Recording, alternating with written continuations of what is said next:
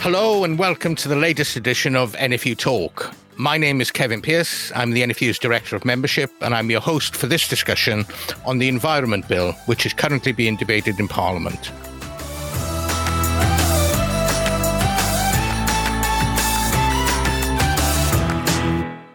To bring this subject to life, I'm delighted to welcome my colleagues, Dr. Andrew Clark, the NFU's Director of Policy, and Dr. Diane Mitchell, who is the Chief Environment Advisor. Welcome, Andrew and Diane. The bill does have a bit of history. It was first introduced actually back in October 2019, but it fell because we ended up with the general election, of course, in December. Then it was reintroduced again in January 2020, and it started the parliamentary process before it was suspended mid-March again. And then finally it was reintroduced last week. Now it stretches to over 200 pages. So I guess the real question is, what's this all about? Because we don't want to talk about 200 pages. So Andrew, perhaps you could start by just giving us a brief overview about what is the main scope and, what's the purpose of this bill? Okay, thanks, Kevin. I mean, look, this is a really important piece of legislation, a bit of the legacy which I think ministers want to leave. And we know the Conservative Party have been talking about leaving the environment in a better place than they inherited it for, right the way back to David Cameron's time in the mid-2000s. So it strives from the Environment White Paper published by Theresa May back in January 2018. Yes, it's a lengthy piece of legislation. 133 clauses, 19 schedules, but there are two roles that it's trying to fill. First of all, it's trying to replace that environmental oversight that the European Commission used to provide as a judge and jury on every member state's environmental ambitions and the way that environmental policies were taken into account across the board. And the other part is actually implementing many of the aspects of the 25-year environment plan that was introduced in terms of Environment White Paper back in 2018. There is loads in there, which I know we'll be talking about in this broadcast. But I think there's some important things around waste, around water, about nature, about air quality, all detailed actions in there. It's about setting targets for government, and those targets got to be in place by 2022. It's about setting up new governance arrangements. And I think many of these are not going to have direct, they might do, but many of them will have indirect impact on farming activity because we are environmental managers alongside our food production role. I see that there's already been some amendments, haven't there, that were being tabled, particularly around the role of Natural England and giving them functions for protected sites and all. Are those what we were expecting? Are those, the sorts of things that needed to be covered off, as you say? Yeah, I mean, I think the biggest sort of new function is going to be granted to the Office of Environmental Protection. Right. And that's the really big organisational change that's happening. And this is going to be a body which is supposed to be independent from government. It's got to hold government to account. As the European Commission environmental DG would have done in the past and the European Court of Justice. It's going to be really interesting to see how that works because this is something which a lot of environmental groups think is a huge gap in the legislation that as we leave the European Union. But it'll be a body focused on government, not on farmers. The existing environmental regulators, Environment Agency, Natural England, they remain in place, and they're the ones who are probably going to be focused on by the Office of Environmental Protection. Okay. Thanks for now then, Andrew. Let's, obviously this is a very, very long bill and you've highlighted some of the main parts, but I want to bring Diane in now and really to try and explain to members, perhaps some of the measures that are in this bill that are more likely to impact on farmers and growers themselves. So Diane, do you want to give us a bit of your thoughts on what the key bits are? Yes, and Andrew's outlined some of those already, but with such a large bill, we've had to be quite specific about the areas where we focused our lobbying efforts. And I guess that's been underlined in some of our discussions with government and during this early stage, the common stage, as the bill progresses through Parliament, because it appears that there seems to be very little appetite to change the bill. So we've had to be very focused on our priority areas. So the two areas of priority for us at this stage in the bill's progress have been those in relation to abstraction licensing and also on conservation covenants. So in relation to covenants, firstly, these are voluntary agreements between a landowner and a third party to enable landowners to make long-term commitments to conservation. Essentially, what we want to do is to ensure that there's absolute clarity on the face of the bill, to ensure that landowners do not sign up to a covenant unwittingly. So as drafted in the bill, an agreement only needs to meet certain tests or criteria for it to be deemed to be a covenant. So it doesn't actually need to say that it is one. And I think what we want to ensure is that farmers and landowners are aware of the seriousness and the significance of entering into an agreement. This is not just a contract, it's a covenant, and it binds successors in title and in perpetuity. So we're asking that the bill requires an agreement to expressly state that it is a covenant. There are a number of other aspects of concern on covenants. I won't go through them all, but two additional areas that we would like to see include payment obligations written into the contract, so that it's important that these are written into a contract, particularly if the covenant is transferred, and should a responsible body or that third party become insolvent, then the obligations to continue the payments should continue. And then one of the other aspects is in relation to these responsible bodies, or in other words, the third parties that farmers or landowners are entering into agreement with. They must demonstrate that all of their main activities relate to conservation. Obviously, that wouldn't apply to local authorities or charities, but that's just another example of our interests in terms of the bill and things that we would like to see change. I think what we're particularly concerned about is that there's confidence in these areas, these covenants in future. Farmers are absolutely key to the delivery, and that trust or that confidence in these shouldn't be undermined. Another area that we're particularly keen on talking to MPs and government about include the provisions on abstraction licensing. We're particularly strongly opposed to the proposals within the bill to revoke or vary abstraction licenses without compensation, and also extremely concerned that this can take place with a low evidential bar or test in terms of harm to the water environment. And this is one aspect for the bill which we believe could particularly undermine business viability and productivity. Abstraction licenses are important for business security, business confidence, and investment decisions being made over the years, and the knowledge that permission for these licenses have been given. We're particularly concerned about the impact on the irrigated crop sectors, so fruit and vegetables that rely on access to water for the businesses. The other aspect of the proposals on abstraction licenses relate to those to remove excess headroom with no compensation. And what we'd be trying to impress on government and MPs is that there are various reasons why you may not use your licence, and because of crop or weather, or because of weather or crop rotations. So it's particularly important that these provisions are amended as well. Okay, so they are some of they sound to me pretty significant issues that could affect our members very significantly, and particularly listen to you talk about covenants and the potential way that may not be worded in a way people understand what they're signing is quite worrying. So this is our main area of lobbying then, I guess, at the moment. Is that what we're trying to get changed? They're the two areas that we're really concentrating on at the moment. There may be opportunities to broaden the scope of our lobbying when the bill moves to the Lords. It's still currently in the Commons, but at the moment, the two areas that we're focusing on are conservation covenants and abstraction licensing. Okay, and then we'll perhaps come back to that. But then looking at, some of the other aspects of the bill, I think, Andrew, just coming back to you, I was looking at the nature and biodiversity bit and the duty on public authorities and stuff like that. Should we be concerned about that? Does that have a knock-on effect for our members, or is that purely just about public authorities?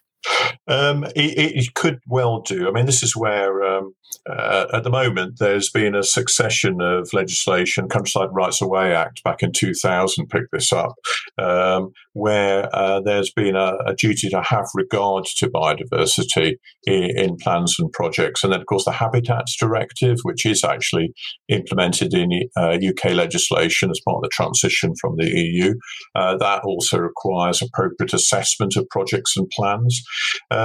This is taking it one notch up and making an obligation all public authorities. And actually, I'll go back to some principles in a moment or two as well, because it applies to ministers as well. But biodiversity does have a bigger say in terms of decision making under this bill. And I think it goes back to a point, Kevin, which I think is really important all the way through our lobbying. It's always about that balance between economic development, food production, and environment, and we always seek to have a balance in terms of that. And I think what you see here in the Environment Bill is one part of that set of scales without any other parts of the set of scales. Our job has got to play through some of those scenarios to see where ministers would fall down in terms of weighing up that balance between the two things. And talking of ministers, I think it's only a matter of a week or so ago that you met with DEFRA Minister Rebecca Powell. How did that meeting go? What were the sorts of issues we were trying to get across there? Again, it was picking up the points that Diane made about conservation covenants, and particularly we pushed the abstraction licensing point as well, because one of the things, in a sense, many might be a bit surprised to see a Conservative minister taking away land rights in terms of abstraction without any compensation.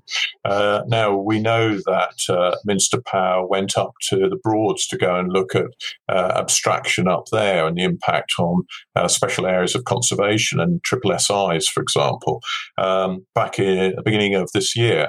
And so she's seen at first hand how those how the assessment of impact can impact on farm businesses where an environmental impact is seen.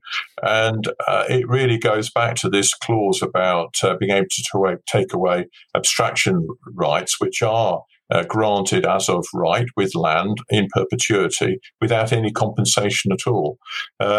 Did she listen to us? She listened to us. Did she commit to any change? No, not at the present moment. But this is what the parliamentary process is all about. It's about raising concerns, pushing them privately, and then pushing them in more publicly. And while I know that we will be focused on two things in the Commons, when it goes into the Lords, there is a huge opportunity to go and broaden out the number of issues we pick up and the detail of them. And I know the Lords will be looking at this sort of provision very, very carefully. Okay, so I guess for members that would happen to be meeting MPs at the moment, it's very simple messages probably around the covenant then and around abstraction licenses, is it? Is that what we were saying to them to raise? Yes, certainly at the present moment. I think those are the sorts of things which are most obviously impacting on farm businesses and the conservation covenants. Is it right? The sort of questions I'd be asking MP, is it right that a land occupier, a tenant, could find themselves managing a piece of land without any knowledge at all that a conservation covenant is in place on that land, that they might be bidding for a piece of land, might even be buying a piece of land, and it's not clear that there is that obligation over the land. So we want to make it a lot more explicit when it's entered into, both for the people involved in it and their future successors. Okay, thanks both. And then, look, I guess just to finish off, then, is there anything else, Diane, first, and perhaps we ought to just flag up? We've covered some of the big issues. Is there anything else? If there isn't, don't worry. But I just want to make sure we've flagged anything that's quite important in this that we'd want to highlight to members. there are a couple of aspects that we would welcome within the bill, which might be worth flagging. So there are a couple of elements that I can just go over at the moment. So the bill does give provision to amend the Land Drainage Act, which will allow the expansion or creation of new internal drainage boards. And I know that this would be particularly welcome in some parts of the country where there has been a desire to create or expand IDBs, and they have been held back because we haven't seen the update or the provisions that amend the Land Drainage Act. So that's welcome from our perspective. It also introduces measures to tackle waste crime, which I think is helpful because farmers are quite often the victims of waste crime. So we're pleased to see that the bill puts measures in place to deal with and address this illegal activity. There are perhaps a couple of other things that I would flag. So the bill hasn't quite reached royal assent yet. We don't expect it to reach royal assent until perhaps the middle of next year.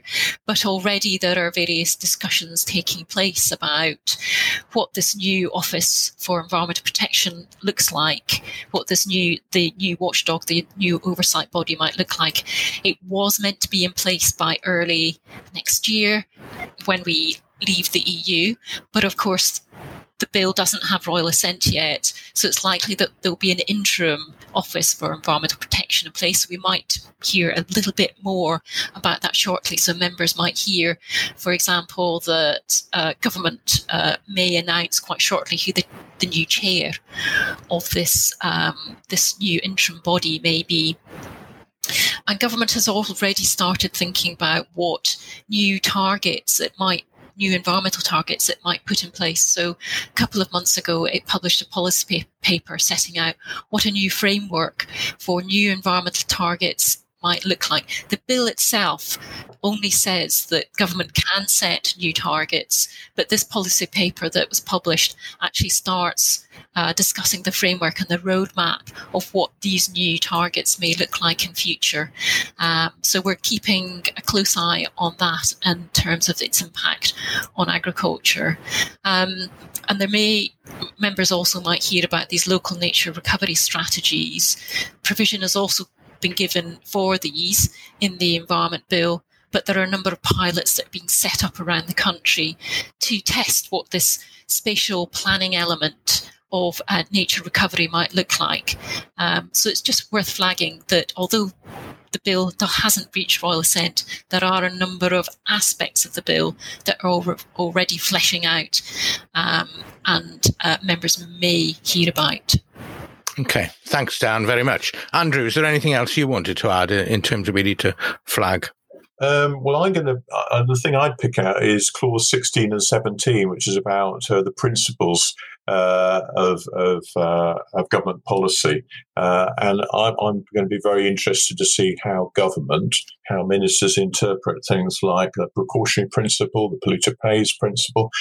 In the bill, it actually says that the government has got to create an environmental statement about how these policy principles would be applied and in which conditions. And I think it's going to be really interesting to see how that is taken forward.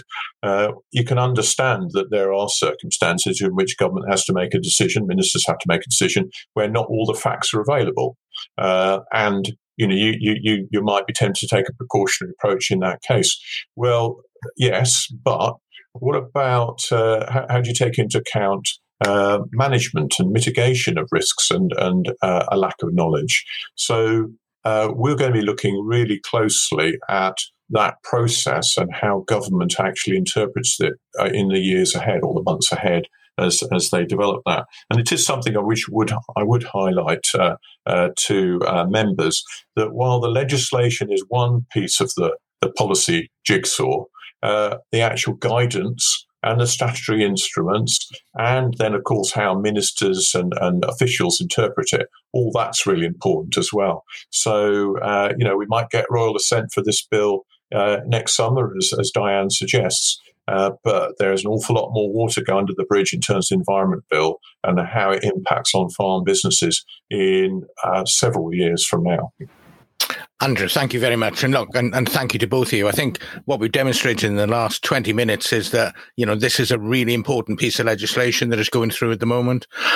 For members, we've seen a lot of talk recently about the agriculture bill, but in many ways, this has got equally as important aspects to it that will affect the way farmers can farm for the future in the long run. And quite rightly, we are keeping an eye on this. As ever, there is more information for members on our work on this and all other aspects on NFU Online. But for now, Andrew and Diane, thank you very much. Thank you to those listening. Our next podcast for next week is going to look at the NFU's work in the supply chain, particularly during the COVID crisis. So I look forward to talking to some colleagues on that next week. For now, thank you all very much, and thanks for listening.